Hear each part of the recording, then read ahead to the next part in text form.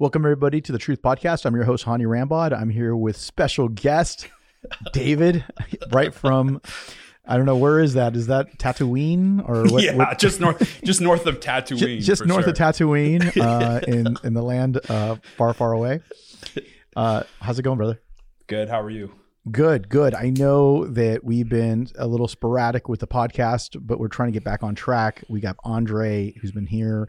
I went out and saw Derek in Texas, and everybody's ramping up. We're 16 weeks out from the Olympia competition. It's prep season. It is prep season. Things are going crazy. We're trying to work out all the details to get Hadi back out here. So for the Hadi update, but until then, please make sure to like, subscribe, and comment. Yep. Before the Hadi update.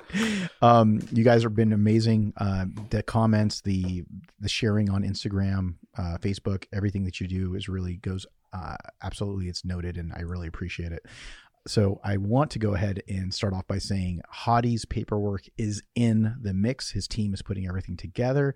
We're here on support, the Evogen headquarters, and making sure that we get everything done.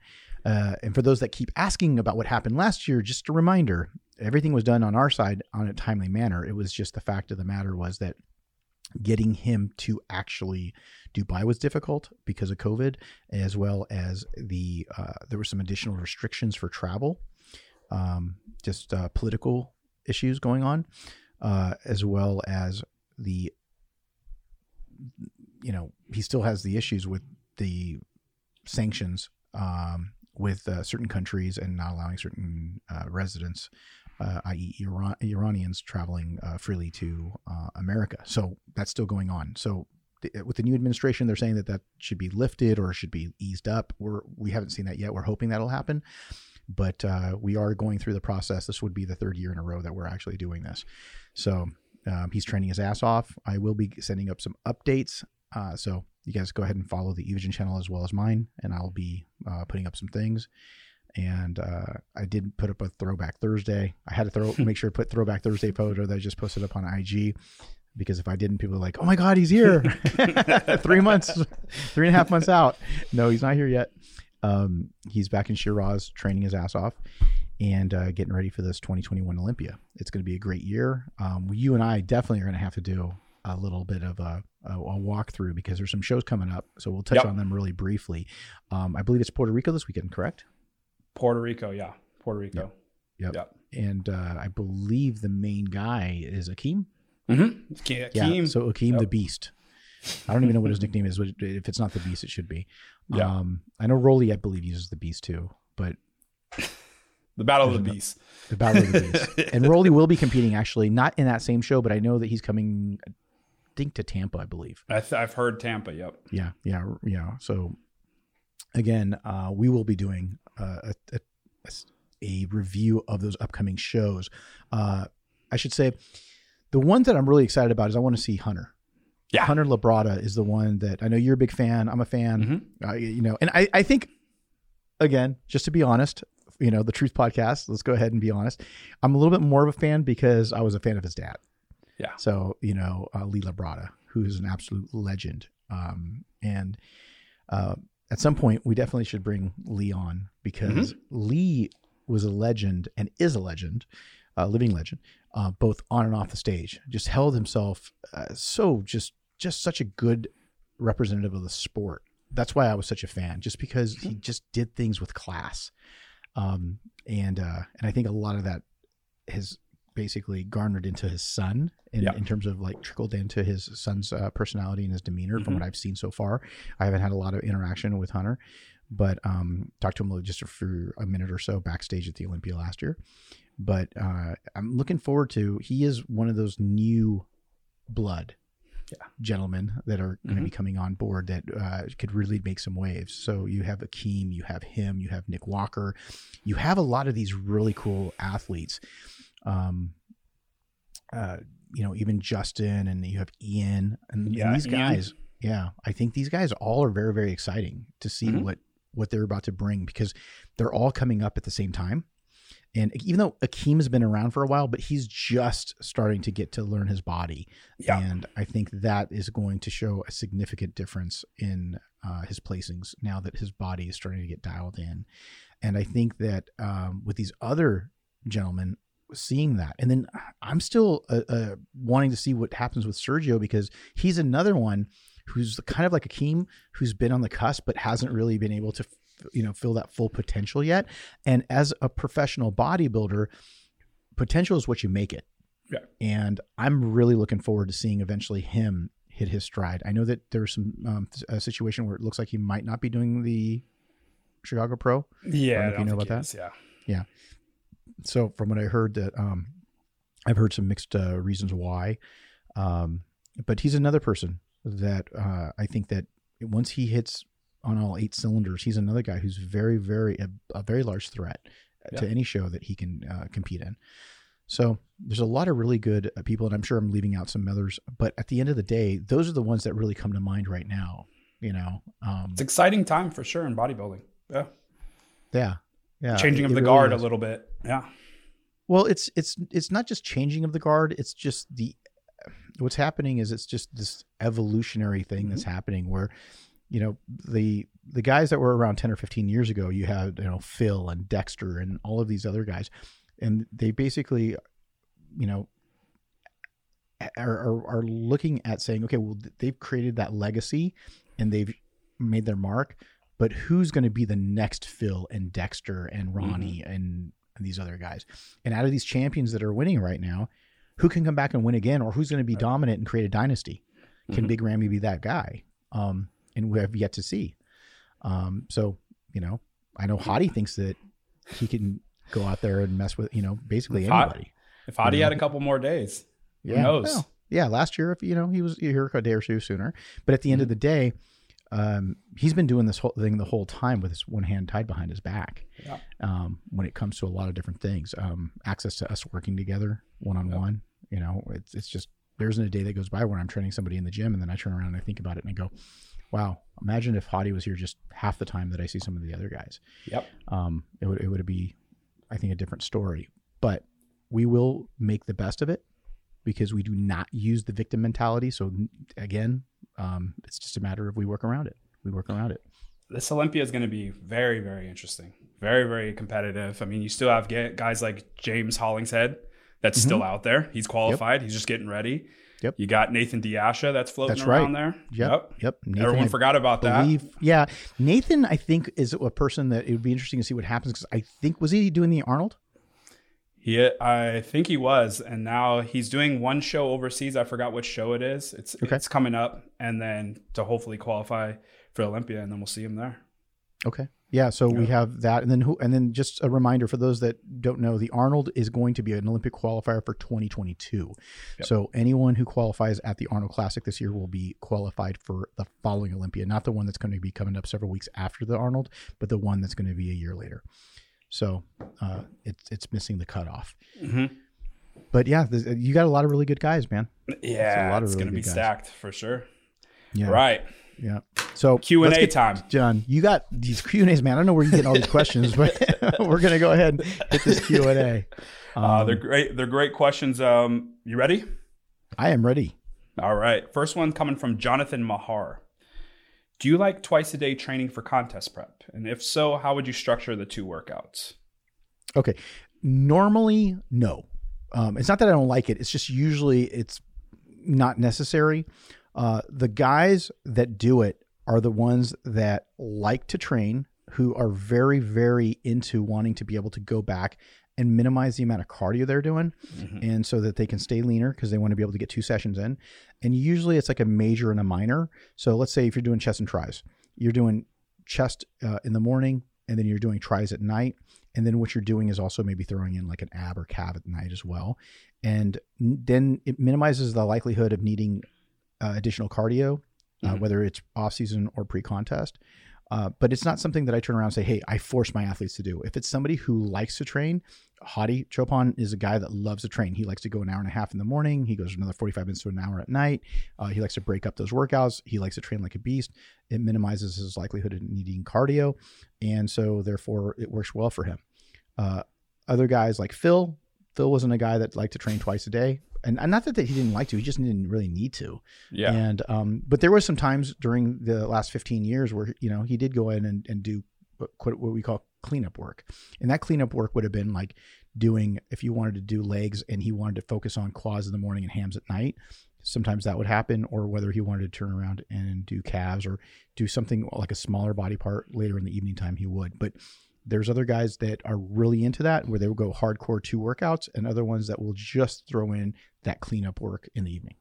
Ideally, how long should these sessions be to be like the most effective? Because I feel like you can't do that for a long time.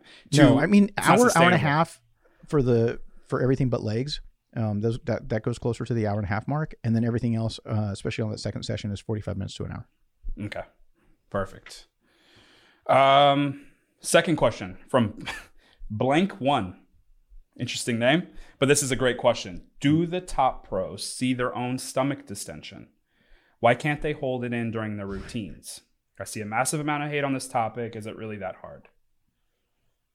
Yeah. So I think it really depends on who you're talking about and their instance. I know everyone's got Phil Heath in mind because everyone's like, hey, what's the situation with Phil? Yeah. Well, Phil had 2 hernia surgeries. So it was always difficult with him, especially the last, 4 Olympias, 3 Olympias that he won. And it was one of those things that it was very, very difficult with, when your abdomen wall is basically torn, to be able to keep your midsection tight, especially through the transitions, because that's when he would get pictures taken, right? Mm-hmm. People are like, take the picture during the transition. When he's relaxed. Yeah. When you're trying to relax, or you're trying to take a deep breath in between the poses. So then you see the pose, and the pose is fine. And then when you turn around, or, somebody's like from the angle or this or that. And then if you don't have that issue, i.e. Hadi Choopan, because he was starting to get a little bit like that when we first started working together. And we concentrated on making sure to say, hey, look, you got to work on your breathing. You got to work on your breathing. And he is just a super fan of the sport. And he's the type of person, and there's some others out there as well that really want to do whatever they can to show the artistic side. He's really puts time into his posing. You could see it, right? And he feels everything through the beat because again, different frequencies and registry he can't hear because of his hearing issues. And what happens is he puts extra time and effort into that posing. So he throws those classic shots. He throws the vacuum. He does all of those things. So again, he has to practice those. You can't just go in there and just do that. And I think some of the people just are plain lazy. They just don't want to do any kinds of posing. I don't care if you're an amateur or a pro. You can tell that they're just kind of winging it, right? And that doesn't do anybody justice. It doesn't do their physique justice because they're not used to it. You need to have conditioning, not just having low body fat, but you got to be physically conditioned to be able to actually hit those poses at a high level. And what that means is that you got to actually practice posing, just like if you're practicing, you're doing bent over rows, 1-arm dumbbell rows, doing anything that's an actual exercise. So you got to be able to do that. And the more you do that, the better you're able to show your physique off. So if you're doing that, you have to remember you're going to be dehydrated because you're trying to cut your water and trying to get that dry saran wrap look. You're also going to be carbing up. So you have a heavier abundance of foods, more, larger abundance of food while you're carbing up versus when you're in the gym, when you're depleted. Because when you're depleted, it's good. It's easy to keep your stomach in because you're not eating that much. You're low carbs. You're a couple 100 grams of carbs. But now when you have to go to 600, 800 grams of carbs to carb up, now all of a sudden, especially you're a big boy, like, 250 plus pounds, now you got to think about, well, how do I keep that midsection tight when I got this huge amount of food in me, right? So then you got to think about, okay, well, if I got to have that kind of food in me, then I better practice like I have that. So when you do have those carb ups, the other thing you do is you make sure to take those days and practice your posing, because then it's going to be similar to what you would feel like on stage because you have a higher amount of food in your, that you're trying to digest. The other thing is then obviously if there's just no way around it, then it's literally trying to deplete during the actual last day or two, or cut back so that you don't have the volume of food. So, and you want to be able to make sure that you maximize digestibility. You want to be able to do all of those things as well. Digestive enzymes, probiotics, all of those things come in handy. So hence me making some of these products, because I was recommending them so much. I eventually just said, you know what, I'm going to make it under the Evogen line. And I decided to make the digestive enzyme, made Evozyme, Evolog, all of those products that help with the overall digestibility of food and absorption. So at the end of the day, these are the reasons why I put together supplement protocols, and I really believe in them. I've been doing this for a very, very long time. And what I want to do is make sure that all of the food is maximized and absorbed as much as possible. And the key is to be able to try to balance that out with getting full. Yeah. So a lot of these guys it's that, and then it's really just the lack of posing, right? Because you saw it with Rami, and I think that was a difference maker, right? He was the first one in those poses and the last one out. Mm-hmm. And it just helps with the stage presence. Yeah, I think that definitely draws the eye. You know, you want to really be able to try to hit those poses and be able to hold them. Yeah. Okay, perfect. Third question from Richie Church. Your goats of bodybuilding. Don't be biased, LOL. Richie Church, the goats of bodybuilding. Let's just hear your top six. Your first call out. My first call out in the goat in the goat classic. Obviously you got to go with Ronnie Coleman and Lee Haney. I mean, the guys that hit 8 Olympias. Yeah. Then the second guys in that group, Arnold and Phil. I think, they both won 7.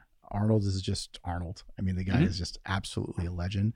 And I think Phil, with his overall, not just wins, but his lack of flaws, right. I mean, he just had a really dominant physique, especially on those years that he was really on, and making sure that, 2013, 2011, Arnold Classic, all of those shows are kind of like, wow, so you got 4 gentlemen that would be there between, I would say, Ronnie and Lee Haney, the guys that won 8, the guys that won 7. So those are the 4. If I had to give you 6, I would round out the other 2 as Dorian Yates. Yeah. I think Dorian, just because I'm a big Dorian fan. Yep. He's one of my personal favorite, Dorian, his mentality, because I grew up in his era, right? Mm-hmm. I was competing in his era. So I think Dorian, and honestly, Jay Cutler. I think Jay, and not just because, again, not because I worked with him, but when you have those images of somebody who is so iconic in terms of those images, and they've been shared so much, it's cool. And then, yes, am I going to be naturally a little bit biased because I was involved in that and I was part of that journey? Absolutely. But at the end of the day, you can't go without saying that those are some of the best images in all of bodybuilding. Oh, absolutely. And so I don't know. One of these days, I think what we should do is we should take some of those images and do call outs and say, okay, let's do that. Maybe we'll sit down with Tim, who's working behind the scenes, and putting those images up. But I think that, so Richie Church, good question. Your goats of bodybuilding. Don't be biased. It's hard for me not to be biased because there's a couple of my athletes in there. But at the end of the day, I think a lot of people would think some of those athletes that I work with would be up there. 100%. Yep. So there you go. That's the top 6. All right. Next one here from Miguel S. How to properly time amino acid usage. Amino acids are one of those things where you have the ability to help you with active recovery. When I say active recovery, I mean like I like to use essential amino acids intra-workout. Mm-hmm. The amino acids post-workout, again, you can use traditional EAAs, BCAAs. I personally like to just run a straight isolate because of the EAA content in it, and it fills you up a little bit, and then do a solid meal an hour afterwards. But intra-workout and in between meals, EAAs all day. So that's just to help with that additional recovery. Obviously, I made AminoChem. That's the one I recommend because I put it together with coconut water as well as some S7 just to keep the blood flow going. And what I did was I also made sure to not overly sweeten it because I always consider athletes taking other products as well. And it just becomes a little bit you get a little bit of GI distress when you start to over flavor things. So Yeah. I've always kept my things a little bit more on the balanced side, not super sweet. And I think that it's one of those things that the harder you train, the more you need those things. And everyone's going to ask, hey, well, what if I'm natural versus I'm taking HRT versus taking, somebody who's, quote unquote boosted, right? Yeah. I don't care. I think somebody who's natural needs it much more. But at the same time, you soup up a car, it needs race gas just as much as anything else, right? Yeah. So it's really, those are the building blocks that are super important. And if you're not taking essential amino acids, I really think that you're missing out, So I think that it's really, really important that you take them throughout the day. I like to stack it during the workout as well as in between meals. Perfect. This is kind of, piggybacking off this last question here from Tracy O. Tips on reducing leg soreness after leg day. That good old DOMS. Yeah. That was one of my major problems when I was competing, is that my legs would sometimes be sore for like 5 days. And I felt that what made it better was not just the supplements that we just discussed that would help. That would definitely help. But the other thing were stretching post-workout. And so stretching post-workout as well as running that foam roller made a huge difference. I would say it would make it 50% better right there. So just adding in stretching post-workout and doing that, and then maybe even some light cardio, either post-workout or even the day after, where you're just getting that blood flow in there with additional stretching and active recovery, which is going to be foam rolling, stretching, doing some massage, going in and doing maybe like a Theragun, something along those lines, that's going to be able to help. Those are all things that are going to really help maximize the recovery process. Can you do that with pretty much anything? You can do it with anything, but legs are one of those things, man, where I feel that attracts the most amount of soreness in terms of any body part after workouts, especially when you're squatting, right? When you're squatting or you're doing hacks, you're doing walking lunges. I mean, there's not any other body part that I consider like 4 to 5 days of soreness. Yeah, that's true. Yeah. Back can be a couple of days. Back. I was going to say back. Maximum 2 or 3. But again, we're talking about the largest muscle groups. Yeah. Legs being the largest and back being your second largest. Right. But how often were your arms sore for 4 days? Yeah. Can it happen if you have a kick-ass workout, especially if you're isolating that bicep and you're supinating that wrist and you're really, really focusing on it? It can happen, but it's less likely to happen on biceps or shoulders. Then it's possibly chest. Then it goes to back, and then the big daddy, legs. Legs can kick your ass, and it's one of those things where, the only other thing I can think of is it's as torturous as legs is calves. Like you can sit there and do your calves, especially if you went through a grueling half an hour calf workout and you're standing there and you're shaking and and you're like, man, especially if you did your calves and your legs. Oh yeah. Then you might as well like try to get the handicap plaque, because you're not going to want to walk anywhere or do anything. So what you got to do is you got to make sure you got to either blast legs or blast calves. Try not to do both, because if your legs are really, really tore up, you could still kind of like use your calves to kind of help, compensate. Yeah. And, but if you can't do that because your calves are just as bad as your quads and your hamstrings, then you're just going to be like, man, you better call 911. Uber to your car from the gym. Yeah. Uber to your parking lot. Yeah. To your parking space.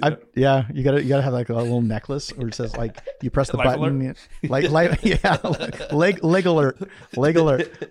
I've done legs and I can't get up. All right, this next one from Chauncey A. Is there a way to improve vascularity through training, or is it primarily genetic? Okay, number one is genetic through your leanness. So like how lean you are. If you're naturally lean, you're more likely to be vascular, period. Okay. So if you want to become more vascular, get leaner. Okay. Yeah. Now, if you're naturally lean, you're naturally more vascular. So it works hand in hand. Mm-hmm. Now, there's some people who have varicose veins, like Walker style. You have things like that. That's a little bit different. But I think you're talking about overall vascularity through the shoulders, the arms. It's usually tied to the fact of how lean you are. So if you just want to focus on being able to get more vascular, just get leaner. There you go. That's it. And then obviously, if you are getting leaner, and let's say you go in and you do an in-body, you go, hey, I'm leaner. I've lost 3% body fat, but I'm not vascular. You're flat. So that's when you want to turn around, run a good pre-workout, add in that EVP AQ, because that's what's going to really help expand you. And then do that. And if you still don't get the vascularity, then you're really flat. Go have some sushi, because that between that and the sodium, that should help you. Because at the end of the day, if you are like legitimately leaner, but you're not vascular, it's just because you're flat. And then you just got to make some adjustments on in terms of your macros. Perfect. There you go. Last one here from Troy M.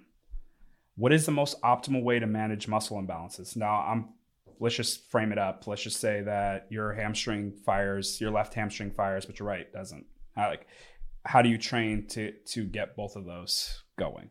Okay, so I was just dealing with this the other day with Andre, right? Andre had hurt his bicep on his his one side. I believe it's his right side, and he had some atrophy.